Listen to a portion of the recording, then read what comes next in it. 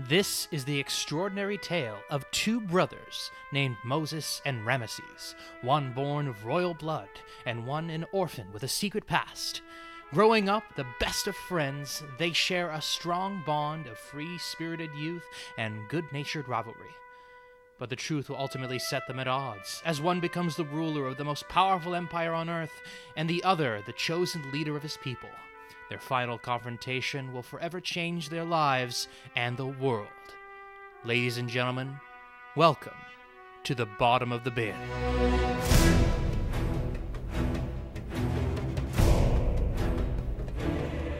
Hello, friends. I'm Matt Butler, and I've been eating nothing but mac and cheese for 5 days straight. With me, as always, is Ben. Hello, Ben. Hello, I'm Ben McVitie, and I have not worn shoes in about a month and a half because I haven't gone anywhere. I haven't worn shoes in a month and a half, but I've gone everywhere. I just don't wear shoes. I ever since the Lord of the Rings marathon, I just live in the Hobbit life. Because who cares, right? Mm-hmm. So today we're going to talk about a movie that is way too good for our podcast, The Prince of Egypt, directed by Brenda Chapman, Steve Hickner, and Simon Wells. In 1998, one of the first DreamWorks films. I want to say this is the second one after Ants. Remember that one? Oh, yes, that was the one that was a ripoff of A Bug's Life, even though it came before A Bug's Life. Yes. Because but they found out what Pixar was doing, and then it was like, we'll make one faster. Exactly.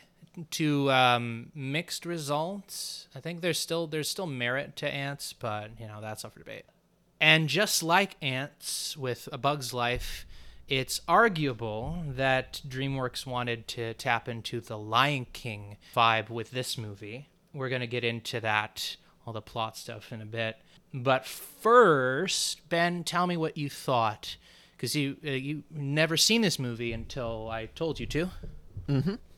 Yeah, I liked it a lot. I think I agree. It's way too good for us to be talking about it on this podcast. At the very start, they give like one of those, this motion picture you're about to see is an adaptation of the Exodus story. And it talks about how that they've taken historical licenses, but they think that the film is true to the essence, values, and integrity of that biblical story. And I think they do a really good job at that, at getting the story across in a way that's really powerful. And yeah, obviously it's sanitized and it's condensed into 90 minutes, but they do a really good job with it overall. I'm curious what you mean by sanitized. Can you elaborate on that? It's not so much that they cut things out as much as they just kind of will brush over some of the fact that Pharaoh ordered the firstborn of every Israelite child to be beheaded. So that they that's in the movie, but they kind of just quickly go over it without bringing in how dark it is. I don't know. I mean, wasn't that whole remember Moses's nightmare with the hieroglyphs? Yeah. He relives that whole experience, and you see the soldiers pulling at the mother's hair and then but stealing if you're the a babies, kid, and then you don't know what's going on. I understand that, and I agree that you obviously can't go too dark. You can't go 12 Years a Slave on a children's animated film. And you know what? When I watched it as a kid, I definitely didn't pick up on the darker themes of it. So I'll give you that. But I think I don't want to say it's a detriment or like PC culture. I mean, I really like that. At least in the beginning, we see the slaves breaking their backs, and it's awful. But when it comes to Yochebed, who's Moses' mother, when they are fleeing from the village to bring Moses to the water, all that stuff is happening in shadows, off screen. But it's not until later when it becomes more integral to the plot and Moses' development, when he realizes, oh wait, yes, all these terrible things happen, and it's all right here on the walls. He just walked right past them all his life, and now it's this big epiphany. I would say it's less sanitizing, more subtlety. Right. You know, like it's not Passion of the Christ, is what I No. mean. Yeah, and with what you were saying about like how it taps into the story and like the essence of the Bible, what I'm curious about is because this story is focused so much on the relationship between Moses and Ramesses. They're brothers. One is a Hebrew brought into royalty. The other is destined to carry his father's crown. I'm wondering, because that's the center of it, and now the religiosity of it is kind of put to the side. Is this still a Christian movie? I mean, you have Christian movie is a difficult thing to define because it could be like, I think when most people say Christian movies, they mean movies that are made by Christian studios. So like God's Not Dead, God's Not Dead Or 2, Pureflix? God's Not Dead Pureflix, 3. that whole thing, yeah. Yeah. Anything that appears on Pureflix. Does this movie appear on Pureflix? I doubt it. No.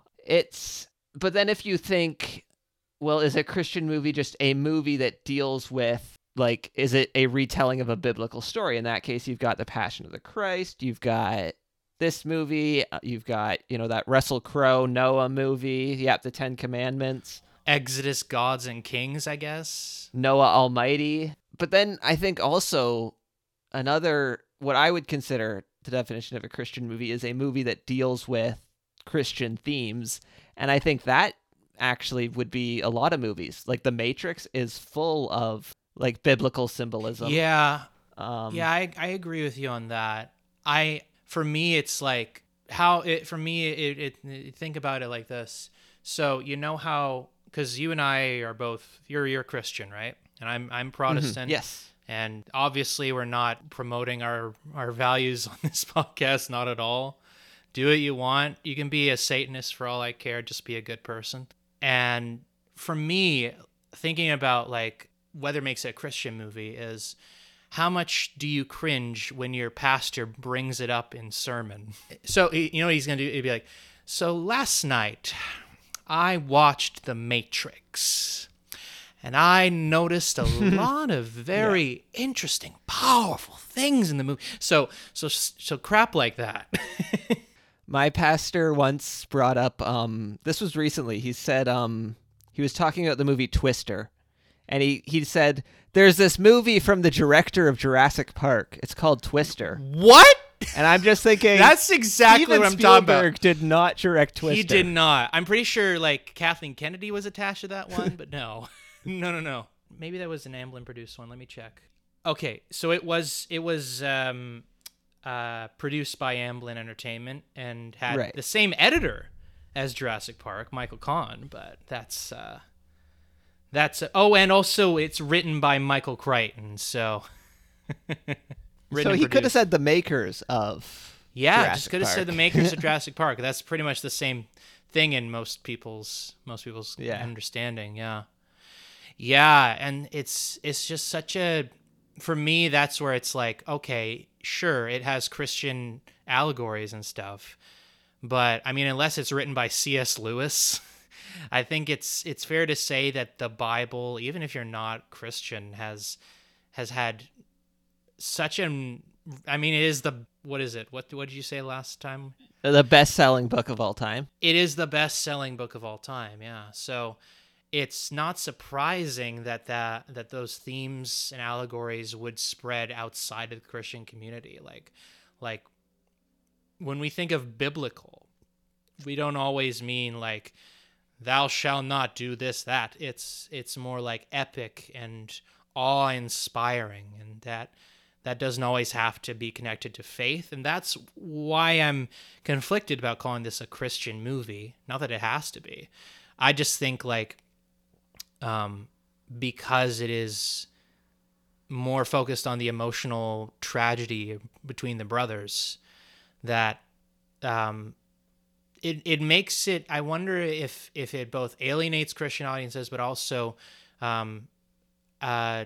expands the audience so that, you know, someone from like secular culture can enjoy this movie just fine without feeling like they're being preached to. Right. I would also just add that like it's not just Christianity that has the story of Moses. Like that's part of That's true. Judaism, Islam. Like a lot of the Abrahamic religions would have like the story of Exodus with Moses. Did you I don't know if you stuck around to the very end of the credits, but did you see the 3 quotes that they put right after? I did not. So there's quotes from the Bible, the Hebrew Bible, the New Testament, and the Quran. So Interesting. So this movie, and like they had professionals from all those different faiths to look at the movie to make sure it was faithful to it. And from what I read, they seem to do a pretty good job. But yeah, so I think this helps the story become more commercial, but also it's just more like human. For reference, I went and watched the 10 Commandments, which is the first big inspiration for this movie, because Jeffrey Katzenberg, when he was at Disney, he wanted to. So Jeffrey Katzenberg, just to set up, is it was him, Steven Spielberg, and David Geffen that made DreamWorks, and Jeffrey Katzenberg, especially in the 90s and early 2000s, really wanted to stick it to Disney, which would explain Ants, Shrek. Yeah, Shrek is a big middle finger to all things Disney. Well, because he was fired from Disney. Yeah, that's right. Yeah, him and Michael Eisner just hated each other, and so he really wanted to make an animated version of the 10 Commandments, but Michael Eisner said no. So then he brings it up at a dinner with Steven Spielberg, and he's like, "Yeah, you should do the 10 Commandments." And so then that's, like a lot of great things, Steven Spielberg was the one that said, "Hey, do this." That's actually something interesting. Spielberg seems to have a bit of a gift of that, is like being the one person who can recognize a good idea when no one else does. Like that was him with Back to the Future. He also was, when it came to Gremlins, he was the one that suggested that Gizmo, the cute little Mogwai, stay a cute little Mogwai instead of turning into one of the gruesome gremlins. So, he understands the way to an audience's heart. So I watched the 10 Commandments, the 1950s Cecil B. DeMille biblical epic. This was at a time when biblical epics were all the rage in the 1950s. And this one is a staggering 3 hours and 40 minutes long. Is that all? Is that all? For a biblical epic in the 1950s. Well, it's interesting because Cecil B. DeMille, I looked up his filmography, and this isn't the first time he's directed a movie titled The 10 Commandments. He did one back in the 30s, which I think is like 2 hours long, and so he wasn't done. Isn't Ben-Hur like 14 years long? You mean the remake, the reboot, the most recent one? Because the one everyone lauds, the one everyone loves is also a remake, but it was a remake of like a really, really early Ben-Hur. Because like they had to. What's the one that's on the AFI list?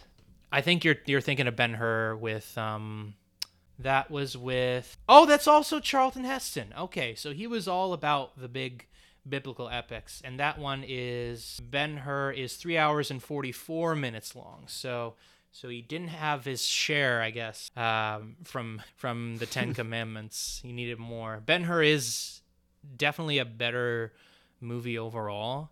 Yeah. It has one really great scene, and then it's just a boring movie. It's a really, well, it's something you have to prepare yourself, right? Like it's why when I post movie marathons in our group, I don't do it. I'm no longer like, oh, hey guys, we're doing a marathon today. It's like, it's now like a week before. Yeah. Because that takes a lot takes a lot of energy, right? And I mean, I'm glad, movies didn't stay like that, 5 hours long. But yeah, I mean, at least they look good. I mean, Ben-Hur definitely has some of the most amazing cinematography and, set design I've ever seen, but the Ten Commandments, the movie, takes the book as scripture because it is, but also Right. because, yeah. And because of that, I think there's not as much nuance as there is in The Prince of Egypt. Like, it takes Moses's and Ramesses' relationship much more simplistically. Like there's not really any brotherly connection. They're more like school rivals almost. Like, their relationship is very one dimensional. And it works for the movie because it focuses way more on the broad scope of the general story of it rather than the character itself. Right. This is the Ten Commandments is about the Bible. Prince of Egypt is about Moses. True. Okay, yeah, that's a good comparison there. And for that, and also like the length, right? When you get so much more out of this like 90-minute movie, and also just how it is a very dated movie, like not just in the tech, because like you can see all the like matte lines. Whenever there's a green screen, it's very obvious because there's that thick black line around all the characters, and I just hope somebody went in and tightened that up because the one I watched was not. But it's also like every woman in the film is either really really thirsty for Moses or just a doubting housewife. Right. So yeah, it's not groundbreaking to say a movie from the 1950s hasn't aged well. I mean, unless it's 12 Angry Men, that movie is perfect. But yeah, so as I said earlier, this movie taps into a real Lion King vibe.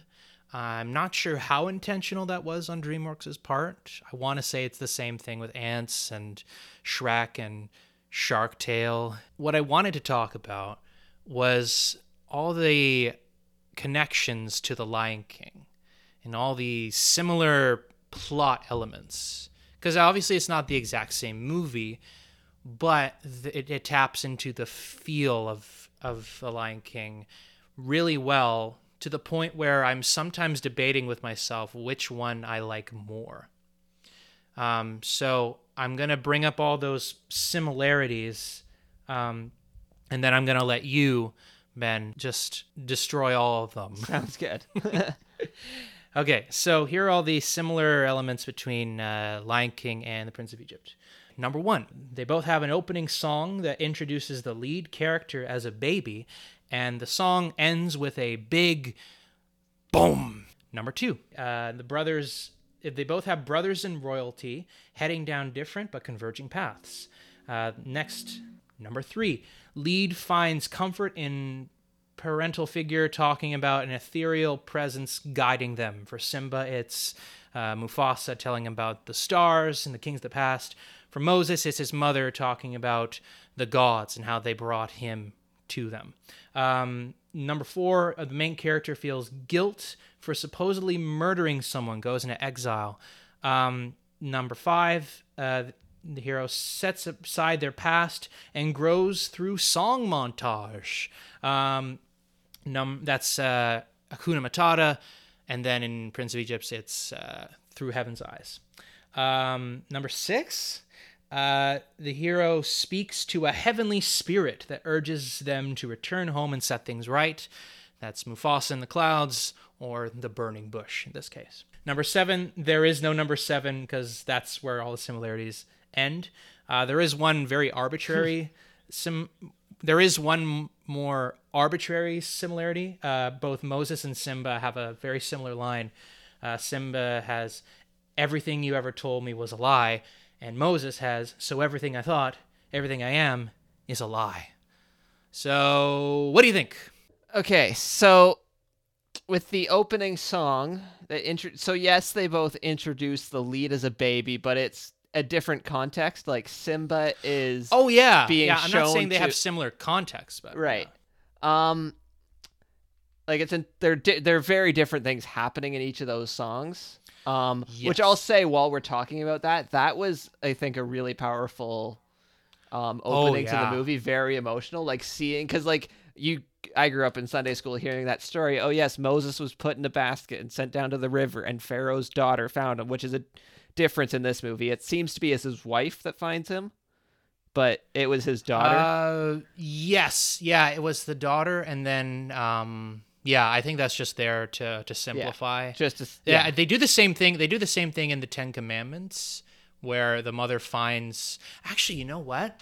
No, it was the daughter. So there was more fidelity in the Ten Commandments, but I think it definitely helps because this movie, the dramatic license is all for the sake of heightening the emotions. So the attachment between the mother and the son and that. So yeah.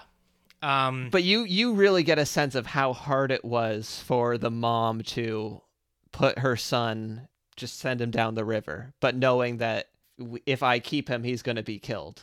Exactly. Yeah, and the whole song being his connection with his mother is such a cool tool for a musical film. Like something I didn't really register until the last time I watched it was that after Pharaoh scolds Moses and Ramesses, you hear Moses whistling the tune from his mother. Oh, yeah. Right. Like, and that's important because that sets up what happens later, where Mary and his birth sister, that he meets in the village, and she sings that song, and then that triggers his memory. Yeah. Going back to that song though, that they both end with a big noise. That's called in musical. The button? In the world of musicals, that's called the button, and pretty much every opening number ends in a button. I decided to just go through and listen to opening numbers. So I listened to Alexander Hamilton, Another Day of Sun from La La Land, Arabian Nights from Aladdin. I listened to like the theme song from Avenue Q, Belle from Beauty and the Beast, Welcome to the Rock from Come From Away, and Anybody Have a Map from Dear Evan Hansen. All but Arabian Nights had a button. So saying they both have a button at the end of the opening number isn't really that much of a. But this is a specific type of button. It's like that big timpani drum, like. It's not like playing a brass note, or a big piano note. It's a specific type of like percussive button. And yeah, it's arbitrary. I just thought it was a cute little thing that these epic biblical types of stories both have that same type of button. So yeah, I'll give you that. It's kind of arbitrary.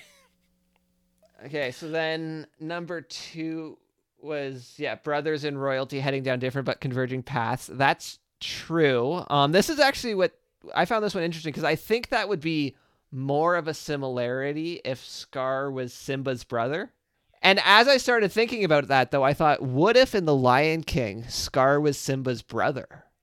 That would be really interesting. I almost want to see, like, live in a universe where that's the way it is. The problem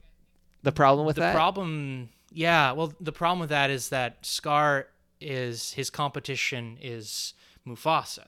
At least because that story definitely relates more to Hamlet. Like it takes looking at the influences in Lion King, there's Joseph and Moses from the Bible, as well as Hamlet. And Kimba the White Lion. And Kimba the White Lion. Oh, we can't forget that. Except I think that's a little bit... People don't really know what they're talking about when they say, "Oh, Disney plagiarized The Lion King." Have you seen? Because none of them have ever actually watched Kimba the White Lion. No one has watched it. I actually don't think it's plagiarized. There are some weird similarities, but also the studio that made Kimba doesn't think it's plagiarized. If Scar was Simba's brother, I almost think that'd be interesting if he has to get rid of Mufasa and Simba, as that's the way that he can become king, is getting rid of both of them. If Scar is like the younger brother to Simba. Yeah. I think it works fine for... It does, yeah. But I just thought that's interesting, and it's more... I think that, like... So I was just kind of giving... Like, okay, so I was giving that So I was just kind of giving it something to this movie in the comparison to The Lion King to Prince of Egypt, that like the thing about them being brothers is that there's a big kind of emotional thing that you have when he comes back to confront him. And when he keeps coming back and saying, I need you to let my people go, and he won't do it. There's that emotional investment to it, whereas you don't get that as much when when Simba's fighting Scar. True. And in that case, it's more because, and that's where the similarity, like as far as the comparisons between Prince of Egypt and Lion King, the similarities end about when Moses comes back to Egypt, and then it goes back to being just the Bible story. I'd say because the focus is different, like for Simba, it was confronting his past and the idea that he thinks he murdered his father. Whereas with Moses, and this can connect also with the other point about why they leave, because right, you pointed that out to me, and I realized, yeah, that is a difference. Like Moses doesn't leave because he murdered a guy. That's like the straw that breaks the camel's back. Fitting, it's Egypt. And then with Simba, his emotional connection to Scar isn't necessary, because at that point their relationship, we can wrap that up pretty quickly. Whereas with Moses and Ramesses, they have a lot more shit to sort out.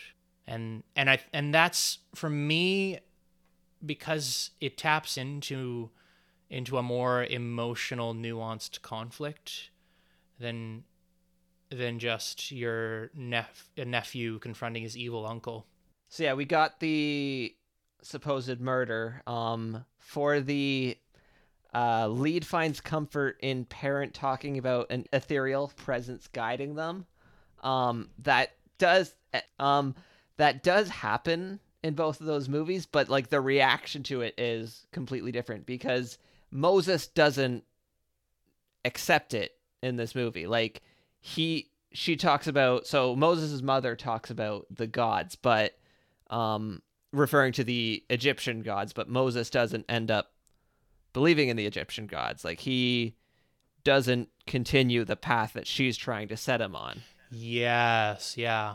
Whereas Simba, when he talks about his father and how all of the stars represent his ancestors, that's the thing that like comes back and makes him realize and brings him back at the end.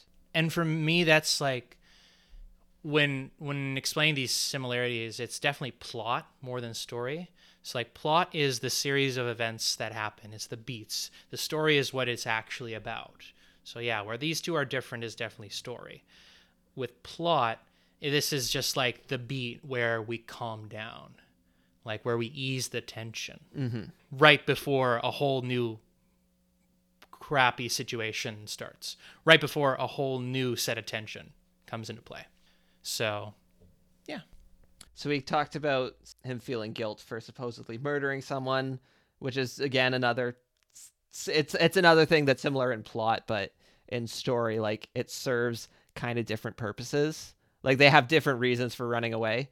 And then they set aside their past and grows through song montage. Oh, that one I'll give you. You'll throw me a bone on that one. But you can't say these are the same movie because they both grow through song montage. No, even if I did believe that this was a ripoff of The Lion King, I wouldn't be mad. Because it is handled very effectively. This is good artists borrow, great artists steal, that kind of thing. But yeah, like, they do service different, somewhat similar purpose, because in both situations you have characters that are they have a lot of baggage. Simba thinks he's killed his father. Moses, he has just abandoned his whole life. And I mean, as far as him killing the Egyptian soldier, it is the straw that broke camel's back, but it's also like, it's just another reminder that he is not of this world. He does not belong there, so he feels alienated from everything. So he doesn't feel like he deserves to be anywhere. Which is And biblical symbolism too. Well, I mean, the whole movie is a biblical story, but the idea that where we are is not the world that we're intended for. yeah, and then like having the song being about looking through heaven's eyes is, yeah, okay. I see your connection there. What about the next one about a heavenly spirit that urges them to return home and set things right? Yeah, that happens in both movies. I think it takes Simba a little more time, maybe. Yeah, it does. Because he does have a responsibility that he knows that he's neglecting, whereas Moses is he just kind of takes a sabbatical, and then it's like, oh hey, you want to come back and free the slaves? You'd be doing me a solid. Love you, God. And the reason why he left biblically was because he killed an Egyptian who was beating an Israelite like they did in the movie, and Pharaoh was going to execute him for that. So he runs and hides to save his life. So then when he's going back to Pharaoh, it's like he's walking to the person who's trying to kill him. Okay. And this, he's walking to his brother who there's the relationship tension. Yeah, and he's willing to pardon him of everything. Yeah. Because I'm pretty sure by the time okay, so Seti, who is their father, Seti in this movie, the last time we see him is when he sees Moses has figured out that they killed all the Hebrews, the firstborns. And then he's like, oh, my son, they were only slaves. And then that's the last we see of him. And I'm pretty sure by the time Moses comes back, just like it is in the Ten Commandments movie, Seti dies. And I'm pretty sure the mother has also died. Yeah.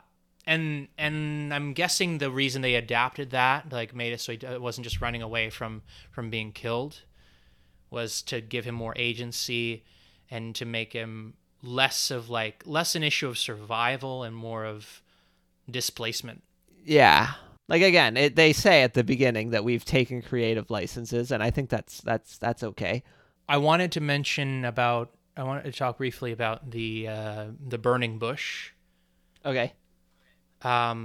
So in figuring out how to do the voice of the burning bush, DreamWorks, they looked at all these different examples through like TV and film, and they wanted to do something completely new.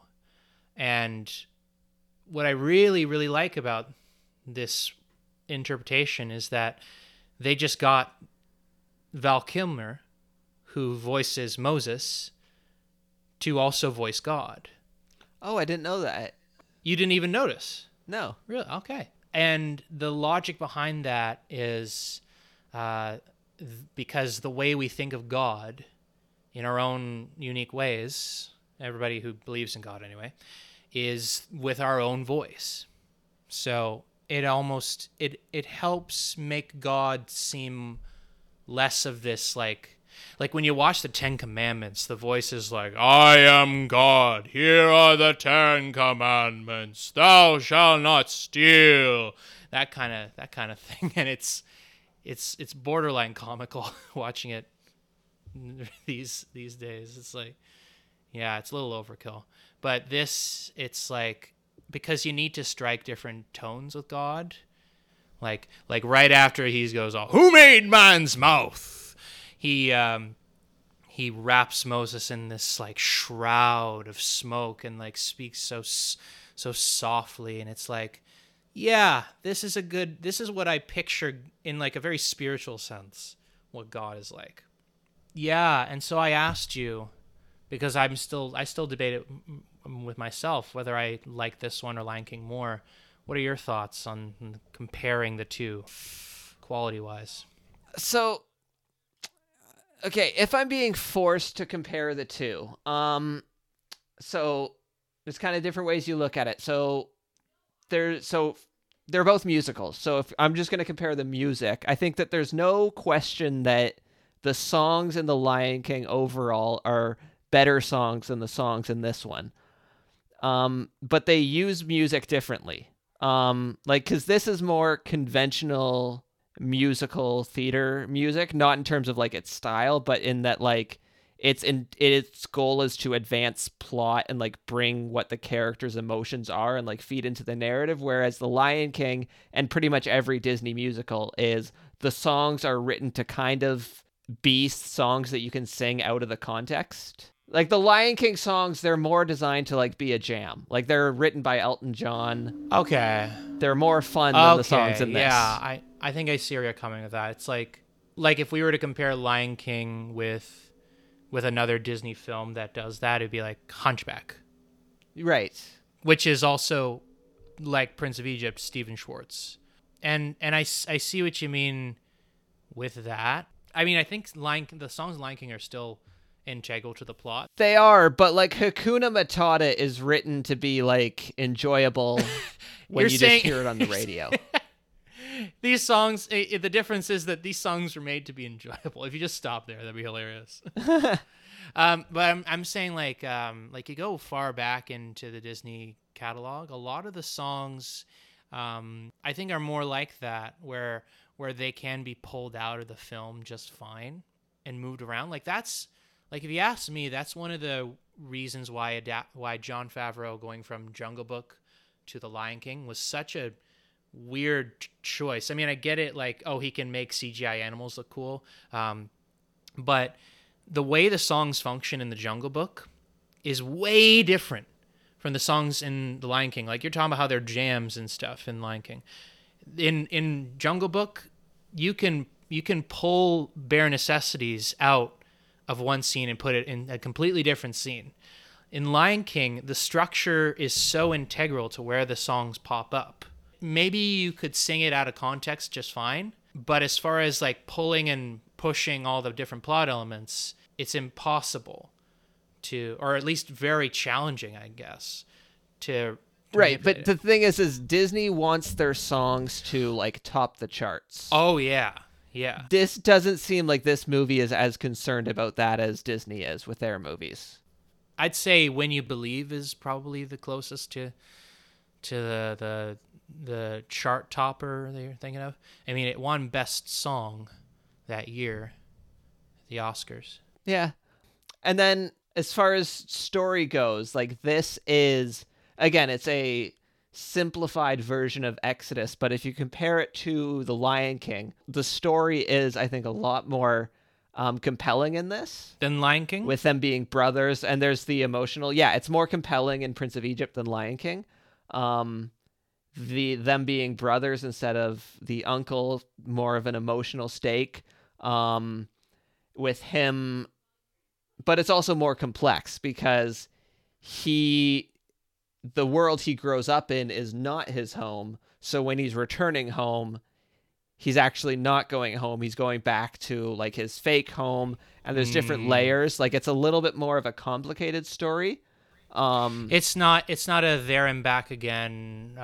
Will restore things to the way they were before, that kind of story. Exactly. So my general comparison between the two is that Prince of Egypt is a more powerful narrative than The Lion King, but The Lion King is almost as powerful and it's way more fun. And so if I have to choose between the two, I'm going to have to choose The Lion King, but like I don't want to say that like I like that I think The Lion King is better, because that undermines how good of a movie this is. Like I want to just say they're both great movies. Yeah. They're both good in their own right. It's almost like this is just like the older brother of The Lion King. Lion King is something you can jump into a lot more easily and also come out of a lot more easily. Like this does, unless you completely forget about how Moses had to abandon his brother and all the tragedy of that. It is a very heavy movie. I wouldn't say too heavy. I read reviews on this and how people at the time, like the people the naysayers of this movie, said it took itself too seriously or that it was too dour. And I'm like, well, what do you think they're going to do with this subject matter in a way that's not like insulting to children, you know? Like we don't have to make this kid friendly, like in the sense of Yeah. like there's family movies and then there's kids movies. Those two get bundled together, but I think there is a big difference. Yeah. And this, I know a lot of people love How to Train Your Dragon, but for me, this is DreamWorks hitting its peak way too early. Yeah, I would probably agree with that. I mean, I love How to Train Your Dragon, but this might be peak DreamWorks. It's it's one of those times where Jeffrey Katzenberg's bitter contempt for Disney actually made something artistically beautiful. I mean, apart from Shrek, that's also artistically beautiful. Insert clip of Shrek here that says the opposite. Okay. All right. So, yeah, as we're finishing up here, I just want to say, kind of on more of a personal note, I just want to thank you guys sincerely for listening to this podcast in this very weird kind of time that we're in. I've really enjoyed having this kind of safe environment where we can talk about these movies and know that, it's a safe time to listen to a podcast. Absolutely. Sorry, one sec. Okay, I just got some troubling news from Greg, our producer / head scientist at Bomb of the Bin. Breaking news, the coronavirus has mutated, and now it can spread through podcasts. Oh. So, yes. So, everybody, please remember to wear your masks whenever you're listening to podcasts. We don't know which podcasts are positive, but let's just assume the worst and say stay 6 feet away from all your podcasts. Yes. So don't use headphones. It goes right through the headphones into the ear canals. Into the brain. That could be bad. Yes. Do we have any housekeeping? Do we have any? Not really. No. I mean, we have our Instagram stories up. Hopefully it'll spread faster than most story templates. What did you think I was going to say? I thought you were going to say hopefully it'll spread faster than the coronavirus. What? Why the hell would I say that? Why is that? That's a thing? Okay. Weird random tangent there. All right. Well, thank you all for listening. Stay tuned next week when we definitely have the podcast in on time because, of course, I always edit on time. And as always, be sure to wash your hands and watch your movies. Thank you.